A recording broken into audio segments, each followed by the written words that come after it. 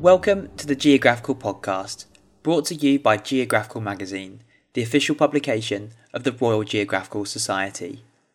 I'm Jacob Dykes, a writer at Geographical, and thank you for joining the show. With COP26 kicking off next week, we've dedicated the entire November issue of Geographical to the climate. The print edition is jam-packed with insights on the state of our world and the solutions we have to save it. The world's tropical forests, for example, are our greatest natural assets in the fight against climate change. It's scientifically settled that efforts to halt climate change will fall flat without concerted action to end deforestation and protect the planet's lungs. So with COP26 looming, I thought it was the perfect time to speak with tropical forest experts from around the world. The resulting article, Saving Forests, Storing Carbon, is published in our November print issue and read brilliantly here by the actor Simon Paisley-Day. Saving Forests, Storing Carbon.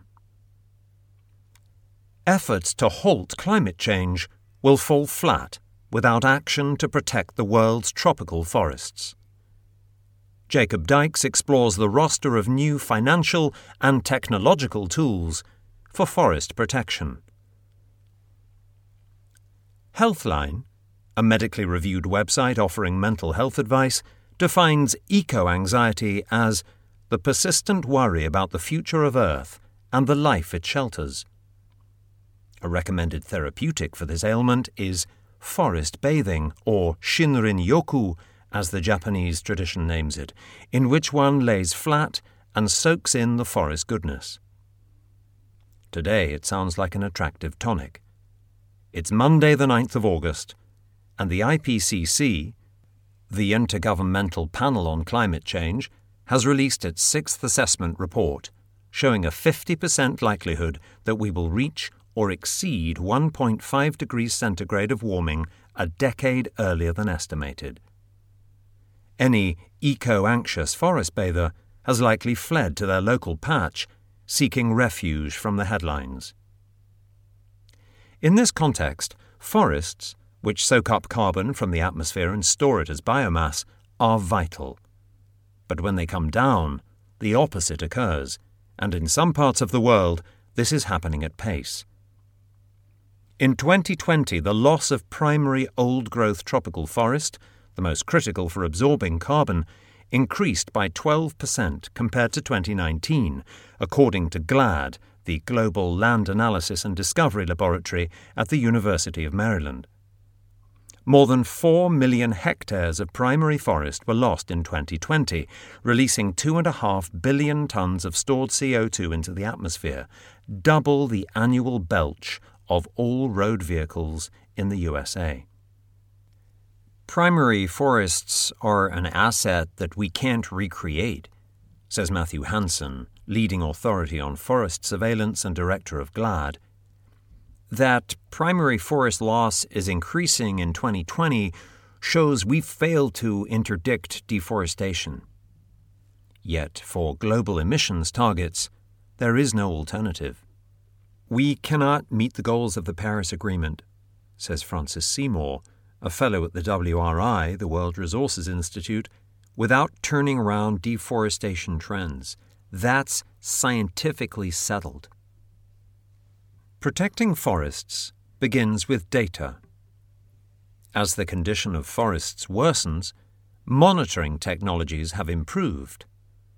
This year, Global Forest Watch, an open-source web application that monitors forests in near real time, announced the release of 2 new satellite-based deforestation alert systems: the Radar for Detecting Deforestation, RAD, and GLAD S2. RAD utilizes radar data from the European Space Agency's Sentinel-1 satellites, which cover the tropics every 6 to 12 days. Their long-wavelength radio waves are able to penetrate smoke, clouds, and haze, allowing the system to detect forest losses more rapidly than traditional optical sensors. Meanwhile, with a resolution of 10 meters, GLAD S2 alerts, also based on satellites and developed by the University of Maryland, have a higher resolution than any past technology. These systems allow local authorities to detect deforestation in real time and mount an immediate response. New 3D models of forest structures are also emerging. The Global Airborne Observatory is using powerful spectrometers, which can separate out and measure the components of the atmosphere, to map the carbon and moisture content of forests to the scale of individual trees. One step closer to a real-time, pixel-by-pixel perspective of carbon loss through deforestation.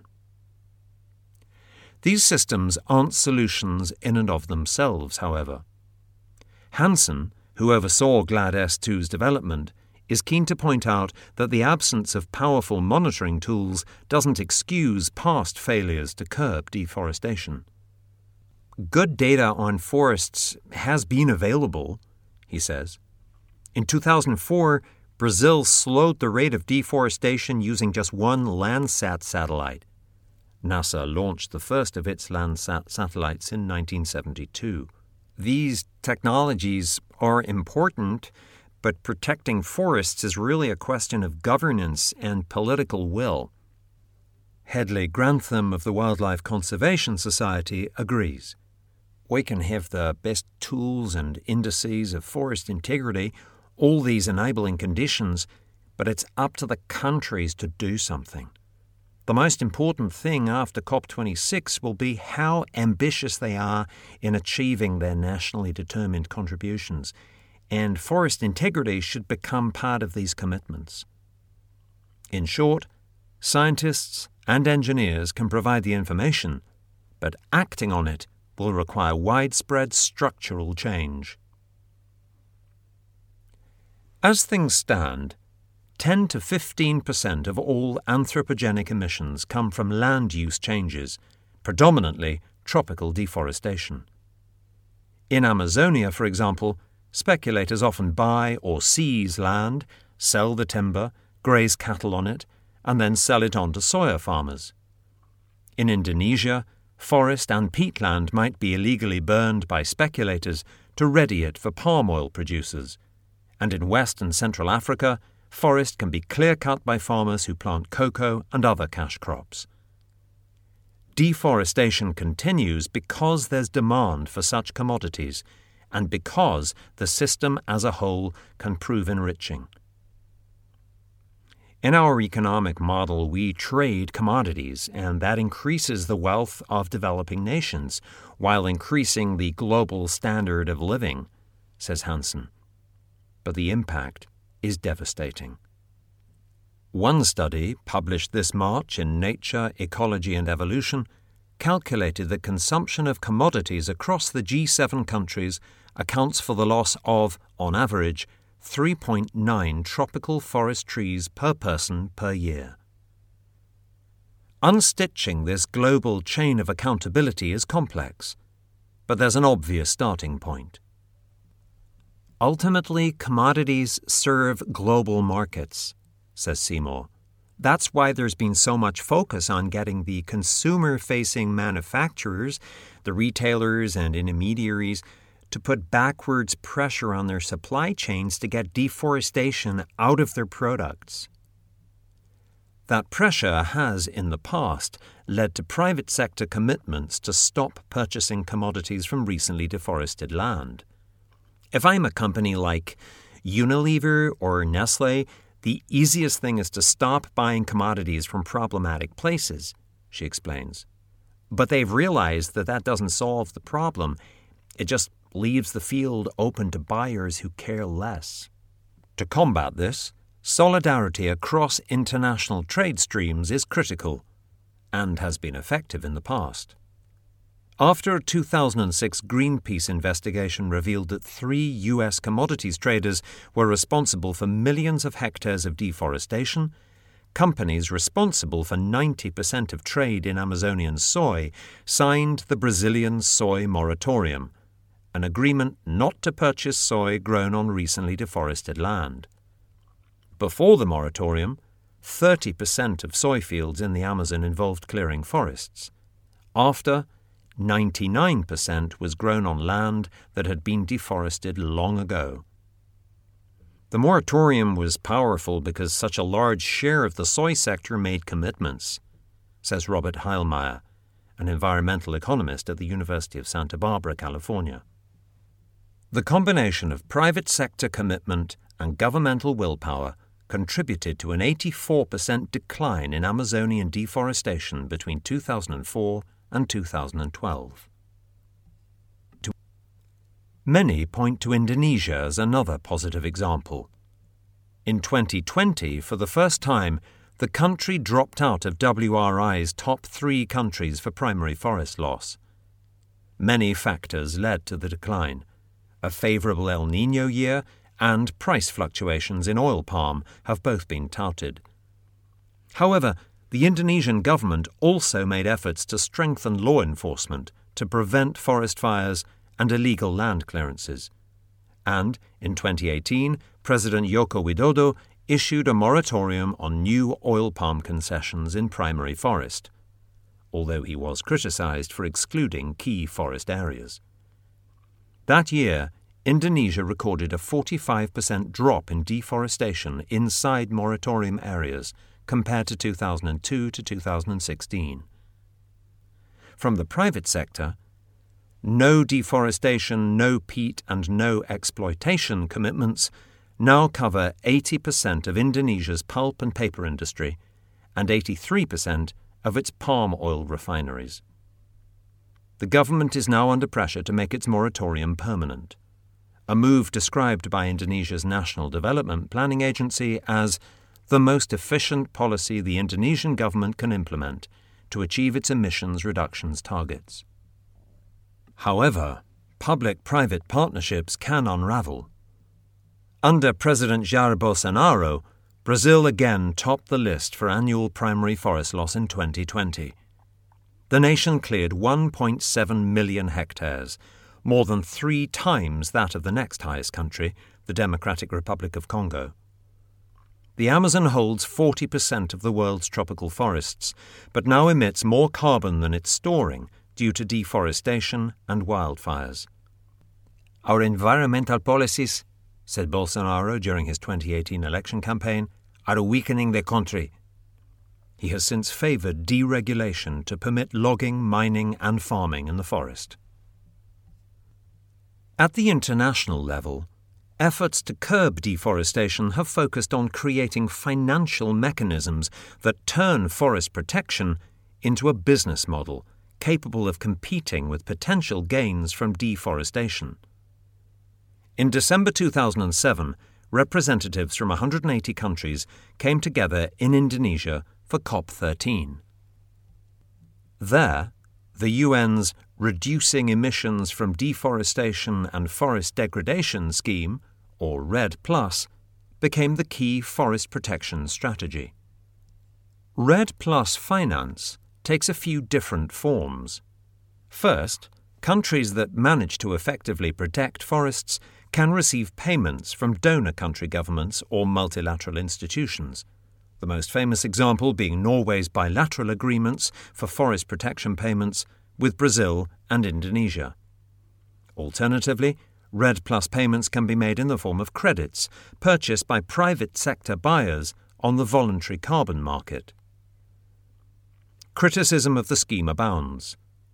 First, REDD+ initiatives are mostly carried out on a project-by-project basis, and critics say that this has led to conflicts of interest from sponsoring private companies. A study released last year that analysed 12 REDD+ voluntary projects in the Amazon basin showed that all of them failed to set accurate baselines, leading them to overstate emissions reductions. Second, many believe that the carbon price paid by REDD+ schemes, which is often below $5 per tonne, rarely provides a competitive incentive compared to the gains possible from agribusiness. And last, the project-level approach means that deforesters target patches of forests that are unprotected by REDD+ projects, simply exporting deforestation elsewhere. There are reasons to question whether project-scale interventions could ever have addressed the major drivers of deforestation, says Seymour. But in the run-up to COP26, change is in the air. In April this year, US President Joe Biden unveiled the Lowering Emissions by Accelerating Forest Finance, or LEAF, coalition, which aims to smooth out some of REDD's cracks. It has mobilized $1 billion in commitments to enter into advance purchase agreements for carbon credits generated by effective forest protection programs. LEAF has a number of benefits. First, it will be less prone to speculation than project-scale REDD+ credits. Carbon credits generated by LEAF projects that are bought by a company can't be sold on for a profit. Any windfall from a rise in carbon price goes back to the country that originally generated the credit. Second, carbon credits paid for by LEAF will be based on a minimum carbon price of $10 per ton. The price point is a significant breakthrough, says Seymour. Third, LEAF will create for the first time a market for voluntary carbon credits at the jurisdictional scale, capturing larger areas of forest than REDD+ projects. Last, whereas REDD+ made carbon credit payments to projects based on an array of differing standards and methodologies, LEAF's credits will be verified through a new carbon crediting standard called ART/TREES, which sets out a series of requirements that individual jurisdictions must meet to be eligible to sell carbon credits to companies. We've been waiting for a jurisdictional REDD+ system for years, says Daniel Nepstad, director of the Earth Innovation Institute, which is helping to develop the ART/TREES crediting standard. Like many others, he believes that this financial infrastructure comes at a time when more finance is pouring into anti-deforestation efforts than at any other point in history. We're seeing boiling demand for forest carbon, but there hasn't really been a scalable supply of offsets yet. LEAF could be the beginning, he says. Sadly, the COVID-19 pandemic has brought unforeseen challenges. Experts agree that debts are likely to stifle interest in protection schemes such as LEAF, where payments may not come through until 2024, tempting countries to exploit forests for more rapid returns. The direct economic impacts will likely make governments less oriented to international efforts, says Seymour. Real-time deforestation data support Seymour's assertion.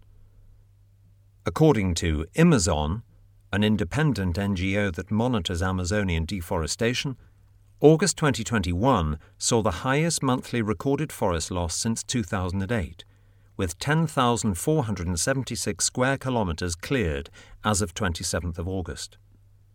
Elsewhere, forest protection funds are being diverted due to the pandemic.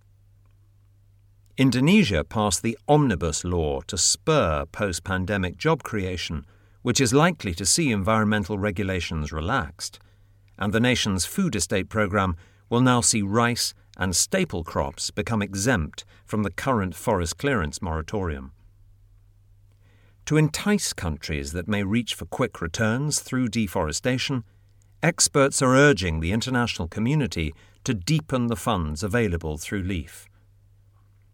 Carbon credits must become part of the post-pandemic recovery for tropical nations, says Nepstad. The benefits that forests bring to regional economies and public health may offer another way to entice protection. International schemes are usually designed to compensate countries for forfeiting the development opportunities wrapped up in their forests, but increasingly, studies are demonstrating that forests impart benefits that are paramount to the agricultural and economic backbones of tropical countries, and to the health and security of their populations. Forests regulate regional moisture for agriculture, protect communities from floods, boost biodiversity, and regulate local surface temperatures. Experts agree that without effective forest protection, the long-term viability of agribusiness in tropical regions will be jeopardized. One study in the southern Brazilian Amazon, where 30% of the forest has already been lost, estimates that under weak environmental governance, deforestation will have a negative impact on rainfall, leading to productivity-associated revenue losses of $5.6 billion for soy cultivation and $180.8 billion for beef production. Elsewhere, studies in the DRC show that deforestation is reducing the Congolese forest's ability to cycle moisture, which is combining with climate change-driven droughts to extend the Congo Basin's dry, unproductive season. Working conditions, too, can be affected. In Indonesia, researchers have shown that deforestation increases the wet bulb temperature by 2.84 degrees centigrade, reducing worker productivity by up to 10%. This emerging science shifts the focus. If you take into account all of these local benefits, we no longer need to expect international finance to cover the entire opportunity cost of maintaining tropical forests such as the Amazon, says Seymour. Part of the reason we're seeing Indonesia reduce the deforestation rate in the last few years is because the 2015 wildfires were so traumatic for public health that they concluded they needed to protect their forests. That was a domestic choice. It didn't have much to do with global climate change. For now, tropical forests remain on a precipice.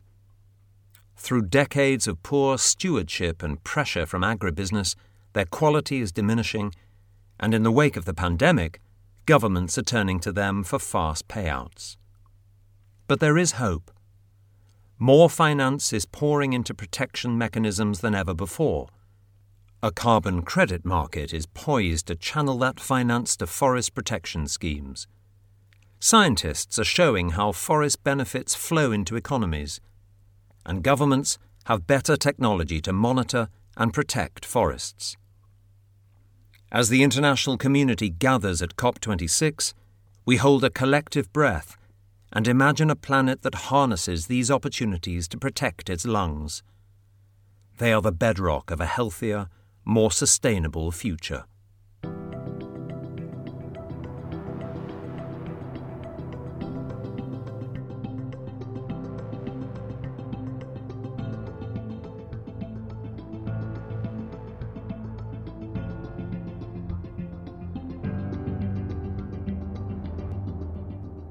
That was actor Simon Paisley-Day reading an article written by myself, Jacob Dykes, for the November issue of Geographical magazine. On the next episode of the podcast, we'll be speaking with expert climate scientists, hearing just how important COP26 will be for climate action. Join us next time for more.